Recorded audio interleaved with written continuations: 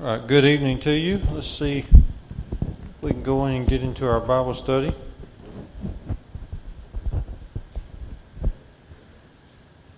Once again, good to be together and have this crowd out here in person, but also there may be some joining in us in a remote way. We're thankful to have you as well. And the main thing is we want to get our Bibles and open up to Mark chapter 9 and have some Bible study together. Always the greatest means of encouragement comes from opening up God's Word. What a great thing it is to be able to let God speak to us through His Word, and then we speak to Him through prayer. So we'll do the latter first, and then we'll do the former. We'll bow together and ask God's blessing upon our time this evening. Let's bow.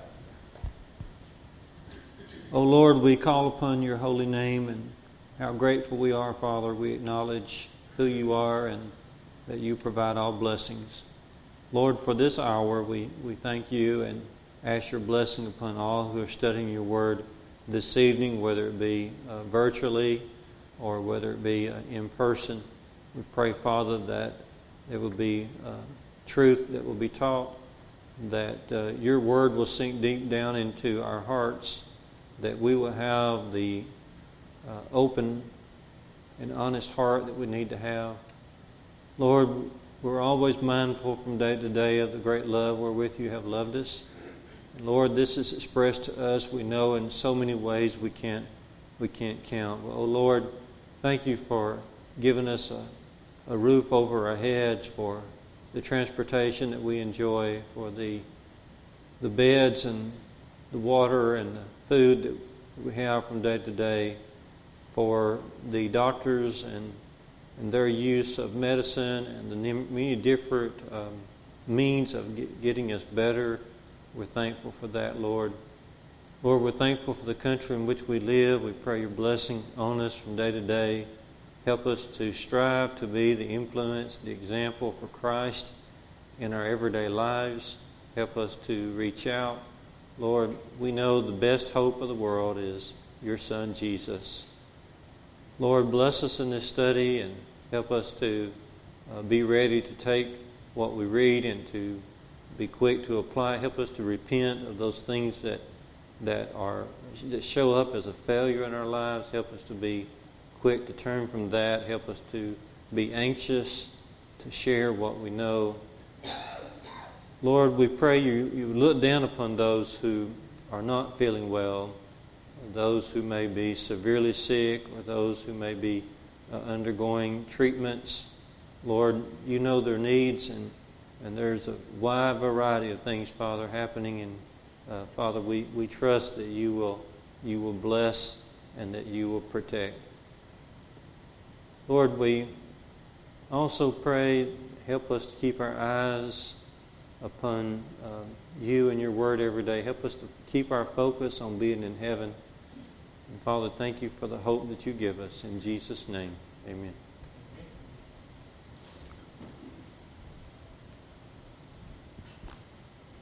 Mark chapter 9, there are so many people named in the Bible that are a blessing to us because we can read about them and see their situation and learn from their lives. There are also people in the Bible who can bless us, and yet we don't know their name. We're going to find a couple of these type individuals in Mark chapter 9. Mark chapter 9. And we'll be looking down to begin with. We'll be looking down to verse 38.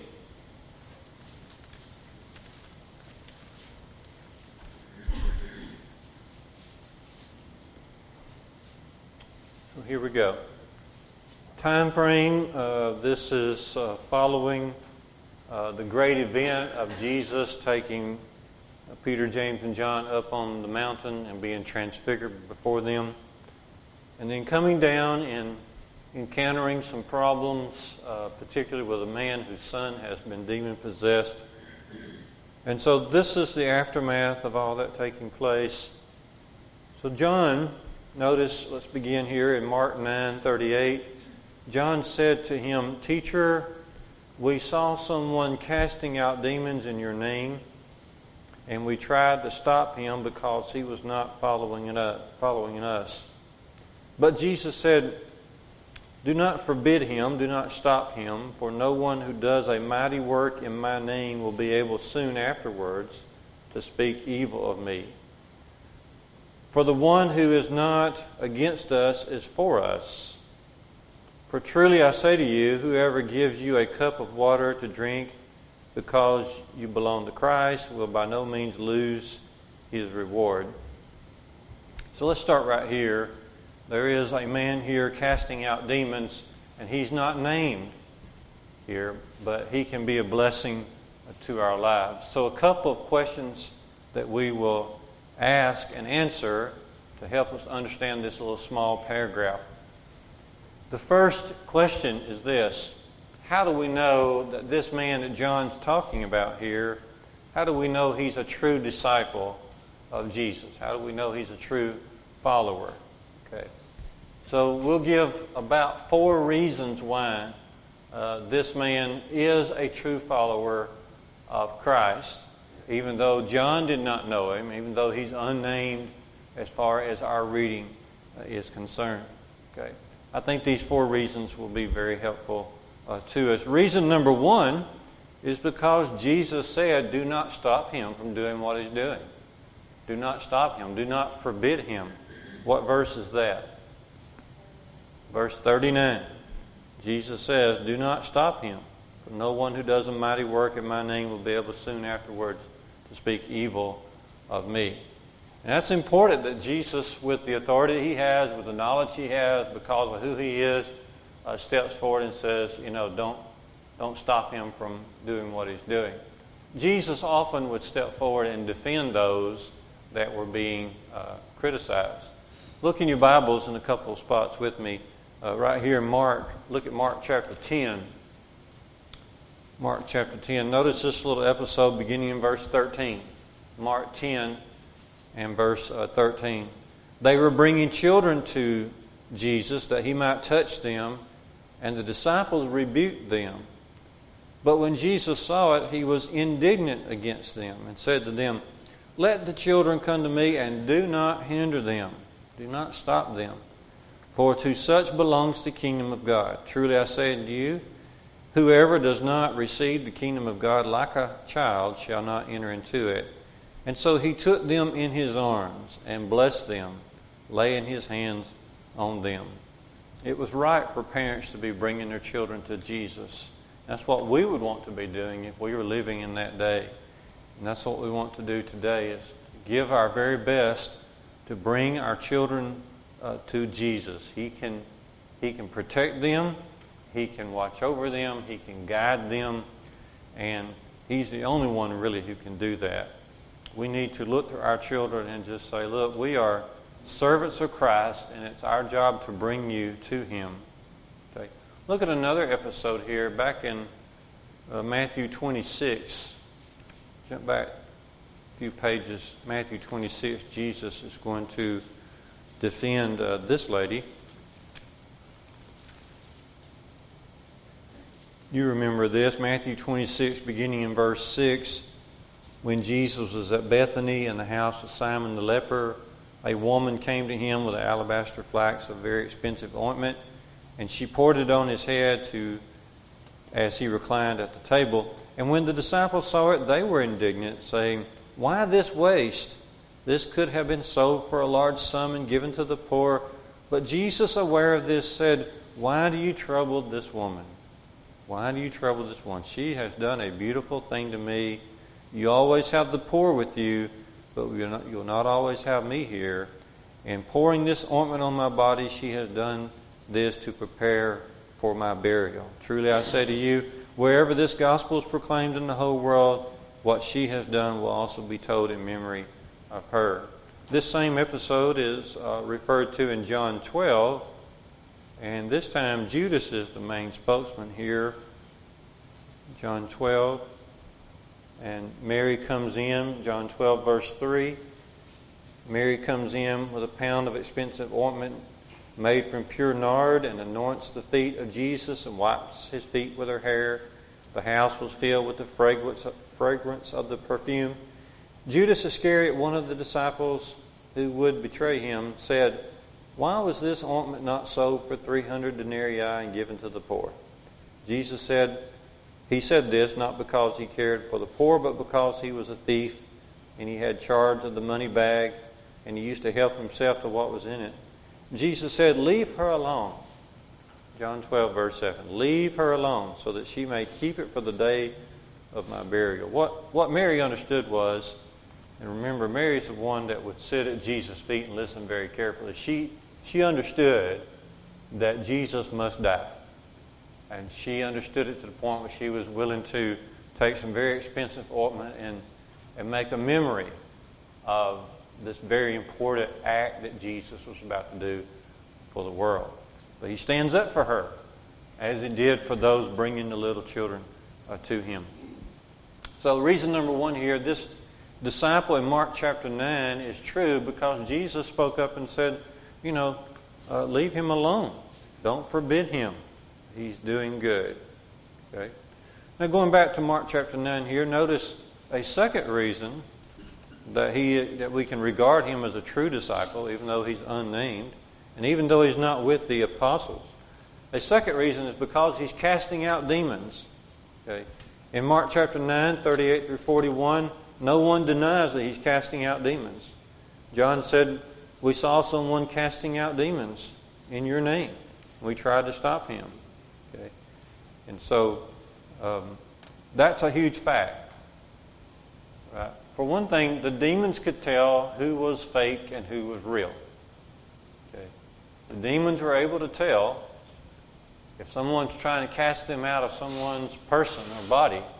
They could tell who was a faker and who was actually a real follower of God. Okay. And it did not go well for the faker. We have an excellent episode of this illustrated for us. So hold your place there and look over to Acts chapter 19 for a second. Acts chapter 19. Okay. This guy just can't be casting out demons on his own, because to do this regards you as someone true and not false. And this Acts 19 episode helps us here. This has to do with the sons of Sceva. Let's start in verse 11. Acts 19 in verse 11. You see it here. God was doing extraordinary miracles by the hands of Paul, so that even the handkerchiefs or aprons that had touched Paul's skin was carried away to the sick, and their diseases left them, and the evil spirits will come out of them. Can you imagine that? What power rested upon the apostles? Verse 13 of Acts 19, then some of the Jewish exorcists, they undertook to invoke the name of the Lord Jesus over those who had evil spirits. And they said this, "I adjure you by the Jesus whom Paul proclaims." Isn't that interesting how they say that? Not whom we proclaim, but we want you to come out, O demons, by the Jesus whom Paul proclaims. So verse 14, 7 sons of a Jewish high priest named Sceva were doing this, but the evil spirit answered them. Notice this in verse 15. They said, "Jesus I know." Now, if this was a movie and I was a good actor, they would probably have this voice sounding gruff and scary, right? I'm not going to do that. But here we go. Verse 15, the evil spirit answered them, "Jesus I know, and Paul I know, but who are you?" You see, they could tell that these guys were not the real deal. Okay? They were not followers of God. But it gets better. Verse 16, and the man in whom was the evil spirit leaped on them and had master of all of them and overpowered them, so that they fled out of that house naked and wounded. And this became known to all the residents of Ephesus, both Jews and Greeks, and fear fell upon all of them, and the name of Jesus was exalted in that place. So that's another reason why we know this man in Mark 9 was the real deal, because he could cast out demons. Demons, they had enough knowledge about them, even though they were demons, to know who was following Jesus. It's interesting, James 2:19 says the demons also believe and tremble. But just simply believing or acknowledging that Jesus is who he is does not make one a full believer, a true believer. And that's what James 2 is illustrating, that faith with works makes a true believer, not just saying the words. Okay. All right, so a third reason why this fella in Mark 9, 38 to 41 is regarded as a true disciple is because he teaches the Word of God accurately. He teaches the Word in a very accurate way, very true way. Okay, you see that there?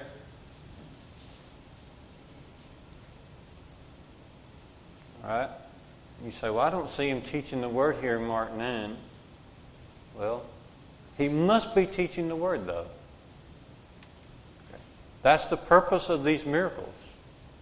Right? That's the purpose of why Jesus gave these signs to others, is because this was to accompany the teaching. Okay. The Lord didn't give the miracles in those early days just for the kick of it. The miracles were not they were not an end in themselves. They had a purpose, and we read about that purpose. Let's read about that purpose. Turn your Bibles, jump over to Mark chapter 16. And notice the purpose that Jesus has in mind for being able to do these things. It's not just to show off power, not just to claim to be from God. Notice Mark 16 beginning in verse 17. Mark 16 beginning in verse 17. You see that? These signs will accompany those who believe. Okay. In my name they will cast out demons. First one on the list, cast out demons. They will speak in new tongues. They will pick up serpents with their hands. If they drink any deadly poison, it will not hurt them. They will lay their hands on the sick and they will recover. So then the Lord Jesus, after he had spoken to them, was taken up into heaven and sat down on the right hand of God.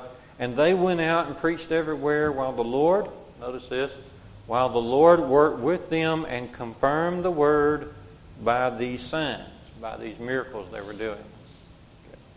So we know this fellow that Jesus commends here, even though he's not named, he's out teaching the Word. He wouldn't just be out casting demons away. Okay. But he's teaching the message of Christ. That would be another big reason. Now notice that, doesn't John say here that he cast out demons in Jesus' name? Okay. Teachers, we saw someone casting out demons in your name. In your name.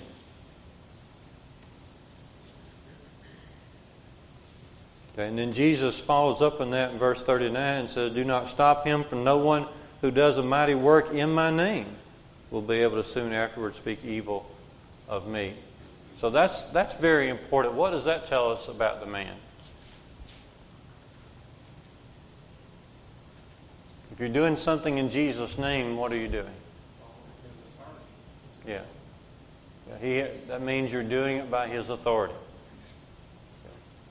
So both John and Jesus refers to the fact this man is doing it under the authority of Christ. A great passage we sometimes read is Colossians 3, 16 and 17, where Paul says, let the word of Christ dwell in you richly, in all wisdom, teaching and admonishing one another in psalms and hymns and spiritual songs, singing with grace in your hearts unto the Lord. And whatever you do, he says, Colossians 3:17, whatever you do in word or deed, do all in the name of the Lord. There's a lot more to serving Christ and teaching his name than simply saying that or referring to his name. It means you're following his ways, especially his word. Okay, so you can see that. So this guy is the real deal. Okay? Jesus says don't stop him. He's casting out demons. We know if he's casting out demons, then he's also teaching the Word of God in a very accurate way. But then reason number 4 is because God cannot be associated with evil. This is what Jesus is saying here in verses 39 and 40. God cannot be associated with evil. And maybe I don't get this, but maybe I do. But it seems like when Jesus says, do not stop him, for no one who does a mighty work in my name will be able to soon afterwards speak evil of me. In other words, he couldn't be doing both. If he's truly casting out demons, then he couldn't also be speaking evil of Christ. He couldn't be teaching falsely. Okay, you can't do those two things at the same time.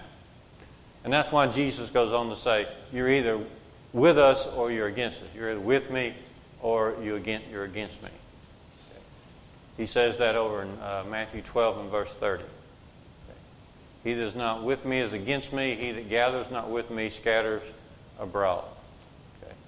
So this man is doing the work of God, so he must be true. He must be teaching right, because God is never associated with evil. Now let me ask you this.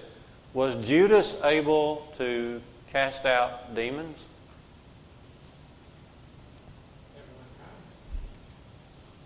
Okay.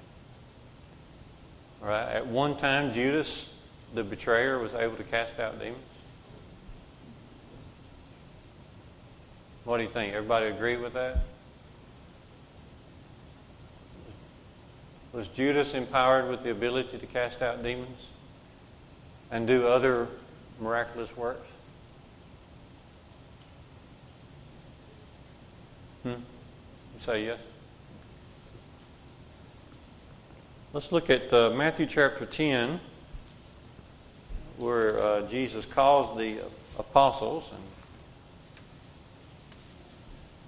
let's see if we can find Judas. Matthew 10 and verse 4, Simon from Canaan and Judas Iscariot who would betray him. So notice that, verse 4.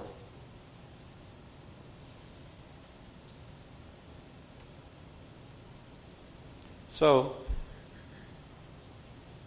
he gives a list of things that they would be able to do as they go out and do good works for him. Do you find in that list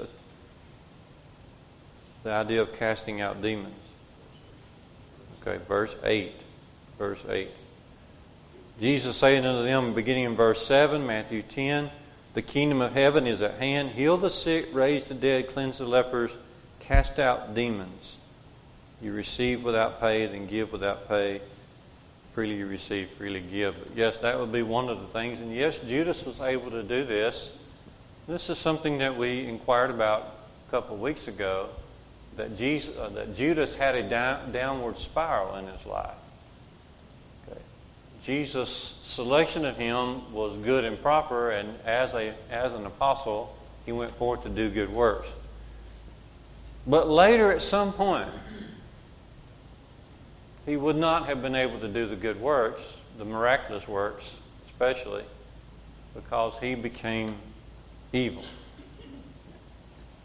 For a person to fall away, as Jesus is saying here in Mark 9, okay, no one can at the same time quickly, soon afterwards, speak evil of me. But he can grow to do that. That's what Judas did. What about that scene that we talk about a lot, that we refer to a lot as we teach the fundamentals? Matthew 7, 21, and we read this a lot, and we ought to. Not everyone who says unto me, Lord, Lord, shall enter into the kingdom of heaven, but he that doeth the will of my Father who is in heaven. But then Jesus is really trying to set up Judgment Day for us. He said, many will come to me on that day. And what will they say?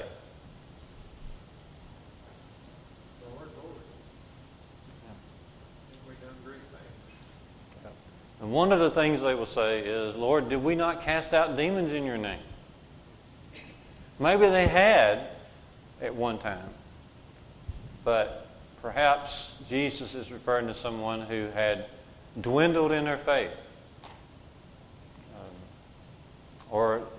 Maybe he's predicting or warning that even though you could do these great things, you can still dwindle in your faith.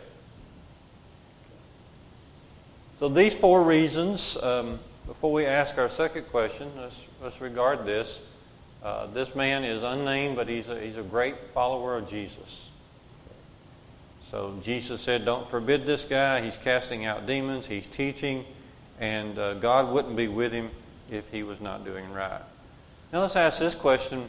What do the disciples, those closest to Jesus, like Peter, James, and John and others, what do they learn from this? What would they learn from this occasion? Well, if you're here in Mark chapter 9, one thing that's going to jump out to us is that they will learn eventually that they are not to be smug. They are not to be smug. John says he was quick to say, I forbade this guy. I tried to get him to stop. Why? Why was John trying to get him to stop doing what he was doing? Yeah, he's not one of us. He's not one of us. And Jesus was quick to denounce this, I don't know a word for it, but you can call it smugness, this ideal of exclusive superiority. They were feeling that. Okay? Notice right here in Mark 9, leading up to this, verse 33, as they came to Capernaum, and when he was in the house, he asked them, what were you discussing on the way? Jesus asked his disciples. He knew what they were talking about. He says, but what were you discussing on the way? And they kept silent, for on the way they had been arguing which one would be the greatest in the kingdom. They argued with one another about who was the greatest. And he sat down and called the 12, and he said to them, if anyone would be first, he must be last of all and be servant of all. That's the crying call of Jesus over and over and over and over. If you want to be my servant, then you got to count yourself last of all and servant of all. Notice that word all. Okay. And so he took a child and put him in the midst of them, and taking him in his arms, he said to them, whoever receives one such child in my name receives me, and whoever receives me receives not me, but him who sent me. Okay. So evidently there was this sense of smugness. Wonder what caused this. I guess this would be something that wouldn't have a wrong answer either way. It could be that they look what they just witnessed on the mount. They were on the mount. Peter, James, and John, selected from everybody else on earth to go up on this mount. What a tremendous... Who appeared up on that mount? Moses, Elijah. What were Moses and Elijah doing on that mount? They were talking to Jesus. Can you imagine that? What a scene. What a scene. These two great faithful men that have brought the world religiously to the point where everyone was at that time, there they are talking to Jesus. And then, of course, Jesus changes in appearance so brightly. And what an experience. So perhaps these experiences had caused them to start being, exclusive thinking. Who knows? But here's the thing we do know. They would have to learn to use their blessings and their great experiences to build the faith of other people. And that's what they hadn't learned up to this point, but it's what they would learn. Okay? And we have to learn the same thing, is our blessings are brought to us not for our own benefit, but for the benefit of other people. Now, I think Peter and John and all of them learned this eventually. Turn your Bibles over to 2 Peter 1 for a second. 2 Peter 1. And notice this evidence that maybe Peter did learn what we're talking about here. 2 Peter 1, beginning in verse 16. 2 Peter 1, beginning in verse 16. Peter says, "We did not follow clever, devised stories or myths when we made known to you the power and coming of our Lord Jesus, but we were eyewitnesses of His majesty." Here we go. Verse 17. "But when He received honor and glory from God the Father, and the voice was borne to Him by the majestic glory, 'This is my beloved Son, with whom I am well pleased.' We ourselves heard it. We heard this very voice that came from heaven, for we were with Him on the holy mountain." And then he goes on to say, "We have something more sure than this, the prophetic word, to which we will do well to pay attention, as to a lamp shining in a dark place, until the day dawns and the morning star rises in your hearts. Knowing this, first of all, no prophecy of Scripture comes from someone's own interpretation, but no prophecy was ever produced by the will of man, but men spoke from God as they were carried along by the Holy Spirit." Now, notice this very carefully. Peter seems to have learned the lesson Jesus was trying to get across to him, that he was to be servant. And he was to use what he was experiencing, he used what he learned to build the faith of other people. That might be one thing that the apostles are learning here. Certainly another thing that they learn is to rejoice in the truth. Rejoice when the truth is spread. That's a tremendous theme in the New Testament itself. It's what love does. 1 Corinthians 13, verse 6. Love does not rejoice in iniquity. Well, our world needs to hear that, don't they? Love does not rejoice in iniquity, but rejoices in the truth. And truly speaking, John and the other apostles should have seen this man doing what he was doing, and they should have commended him. They should have rejoiced that this was happening. And they learned to do that, but they had to definitely just do that. They had to learn it. Turn your Bibles with me a second to Philippians chapter 1, and we'll move on from this. Philippians 1, this is still, even though we've read this a lot of times, it's still amazing. Some of the brethren had somehow maybe grown jealous of Paul's works. I don't know why you would do that. Paul was sacrificing his very life in every way. He's in prison as he's writing this letter. He says in Philippians 1:15 to 18, he says, some do preach Christ out of envy and rivalry, verse 15, envy and strife. Some do it out of love, verse 16. Some, though, verse 17, proclaim it not sincerely, thinking somehow to afflict me in my bonds. But here's Paul's attitude, verse 18.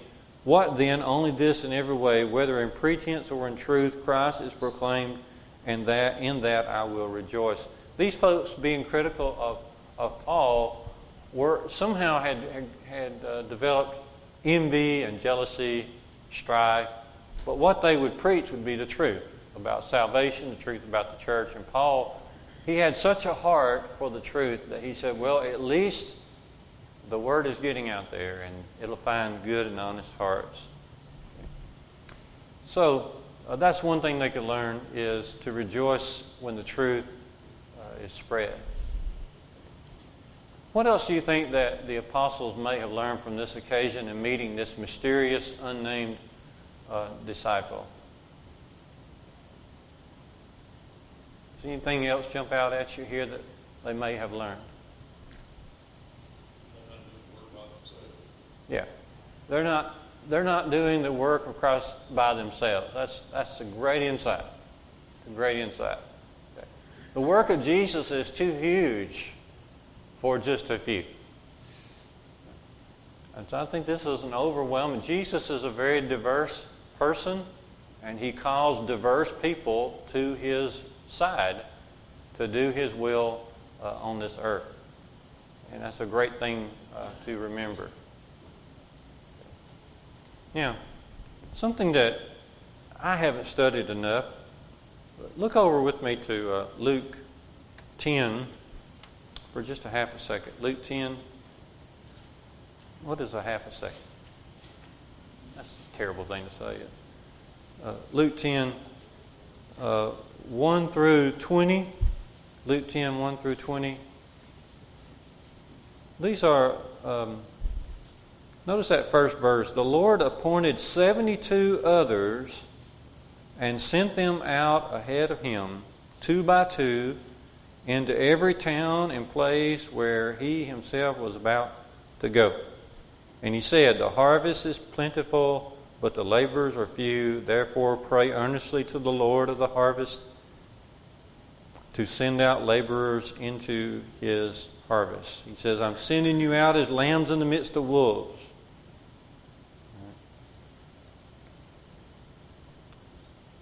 So they come back. He sends them out on this mission. Verse 17 says, the 72 returned with joy, saying, Lord, even the demons are subject to us in your name. And then Jesus said, I saw Satan fall like lightning from heaven. And Jesus rejoiced with them. And Jesus goes on to say, behold, I've given you authority to tread on serpents and scorpions and over all the power of the enemy, and nothing shall hurt you. Nevertheless, do not rejoice in this, but that the spirits are subject to you, but rejoice that your names are written in heaven. Jesus had a diverse variety amount of people that he was calling to him. They were receiving his word. He was sending them out. And it's been that way ever since. Jesus has a variety of people that he uses for his work. We can see that in the church, right? Church is not made up of, it's not an army of clones. We don't all go the same direction as far as personality goes, as far as purpose goes. We all do different things, but nonetheless we're all called to the same gospel. And we all want to get to the same place, and we want to carry out the same mission of Jesus. So you remember, we won't turn over there, but 1 Corinthians 12, Paul compares the body of Christ, the church, to various members of the body. And the eye and the ear and the mouth and the nose and the hand and the foot are not all the same. And just because they're not the same, they do different functions, doesn't mean that you can disrespect one over the other. And notice this before we close out. In verse 41, going back to Mark 9, Jesus seems to have this lesson for his disciples, and that is, whoever would support you physically is also doing a good work.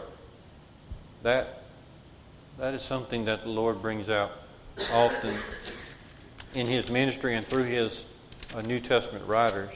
Notice how he says that in Mark 9 and 41. For truly I say to you, whoever gives you a cup of cold water to drink because you belong to Christ will by no means lose his reward. That's kind of the diversity that Jesus is underscoring here. Some folks can't make the trips and can't find themselves out teaching one-on-one, but they can sure support those who are doing it. And Paul encountered that. You remember in Romans 16:13, Paul refers to Alexander and Rufus' mother, and not only was she a mother to them, but she had become a mother to Paul. Here's a lady who had opened up her home to Paul and had treated him. Perhaps she had looked after some of his wounds. Perhaps she had just been able to provide him a place of rest during his travels. But she is one extending a cup of cold water. And she would have just as much a reward in heaven as anybody else. And I truly believe that. When Paul talks about his crown, 2 Timothy 4 and verse 8, he says, henceforth there is laid up for me that crown of righteousness, which the Lord, the righteous judge, shall give to me at that day, but not to me only, but to all those who love his appearing. And that's sort of the message of Christ here in Mark 9 to his apostles. This is not just for us. This is for anyone who loves the coming of the Lord. Anyone who loves the Lord, loves heaven. Anyone who understands life is really all about. And we don't want it to be just for us. And the apostles will eventually understand this. Okay. All right. Any further comments you'd like to make upon this episode? I don't know if this is of interest to you, but those who are not named sometimes draws my attention to them as I'm reading through God's Word.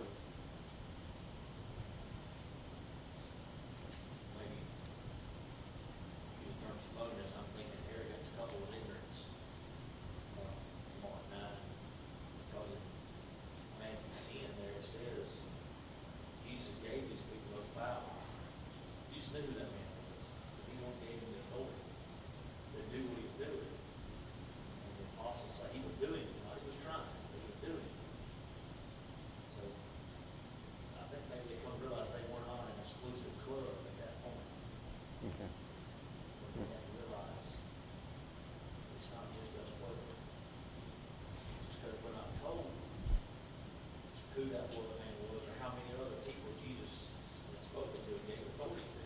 We know people by that experience. Good. Aaron is saying that going back to the idea of arrogance upon the apostles and coupled with ignorance, it's right. And Aaron makes a point there that I should have said a moment ago, and that is this man would have earlier had an encounter with Jesus. Jesus empowered him go out and do these marvelous works he was doing. And the apostles would have to understand that it's not just about them. And that's some marvelous thing about the Word of God. What we're reading is what God selected for us to read.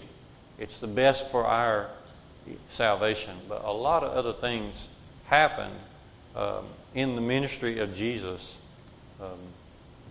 The way that the biography of John ends helps us with that. John 21:25 is how John ends his biography of Jesus. Now there are also many other things that Jesus did, were every one of them to be written, I suppose that the world itself could not contain the books that would be written. So a very overwhelming purpose for Jesus, with which Jesus came to this earth, and it would take a lot of people, and it still does. It still does. Well, I'm thankful to have this time with you in Bible class this evening. We'll take about a 2 or 3 minute break here as we get ready to have our time of devotion.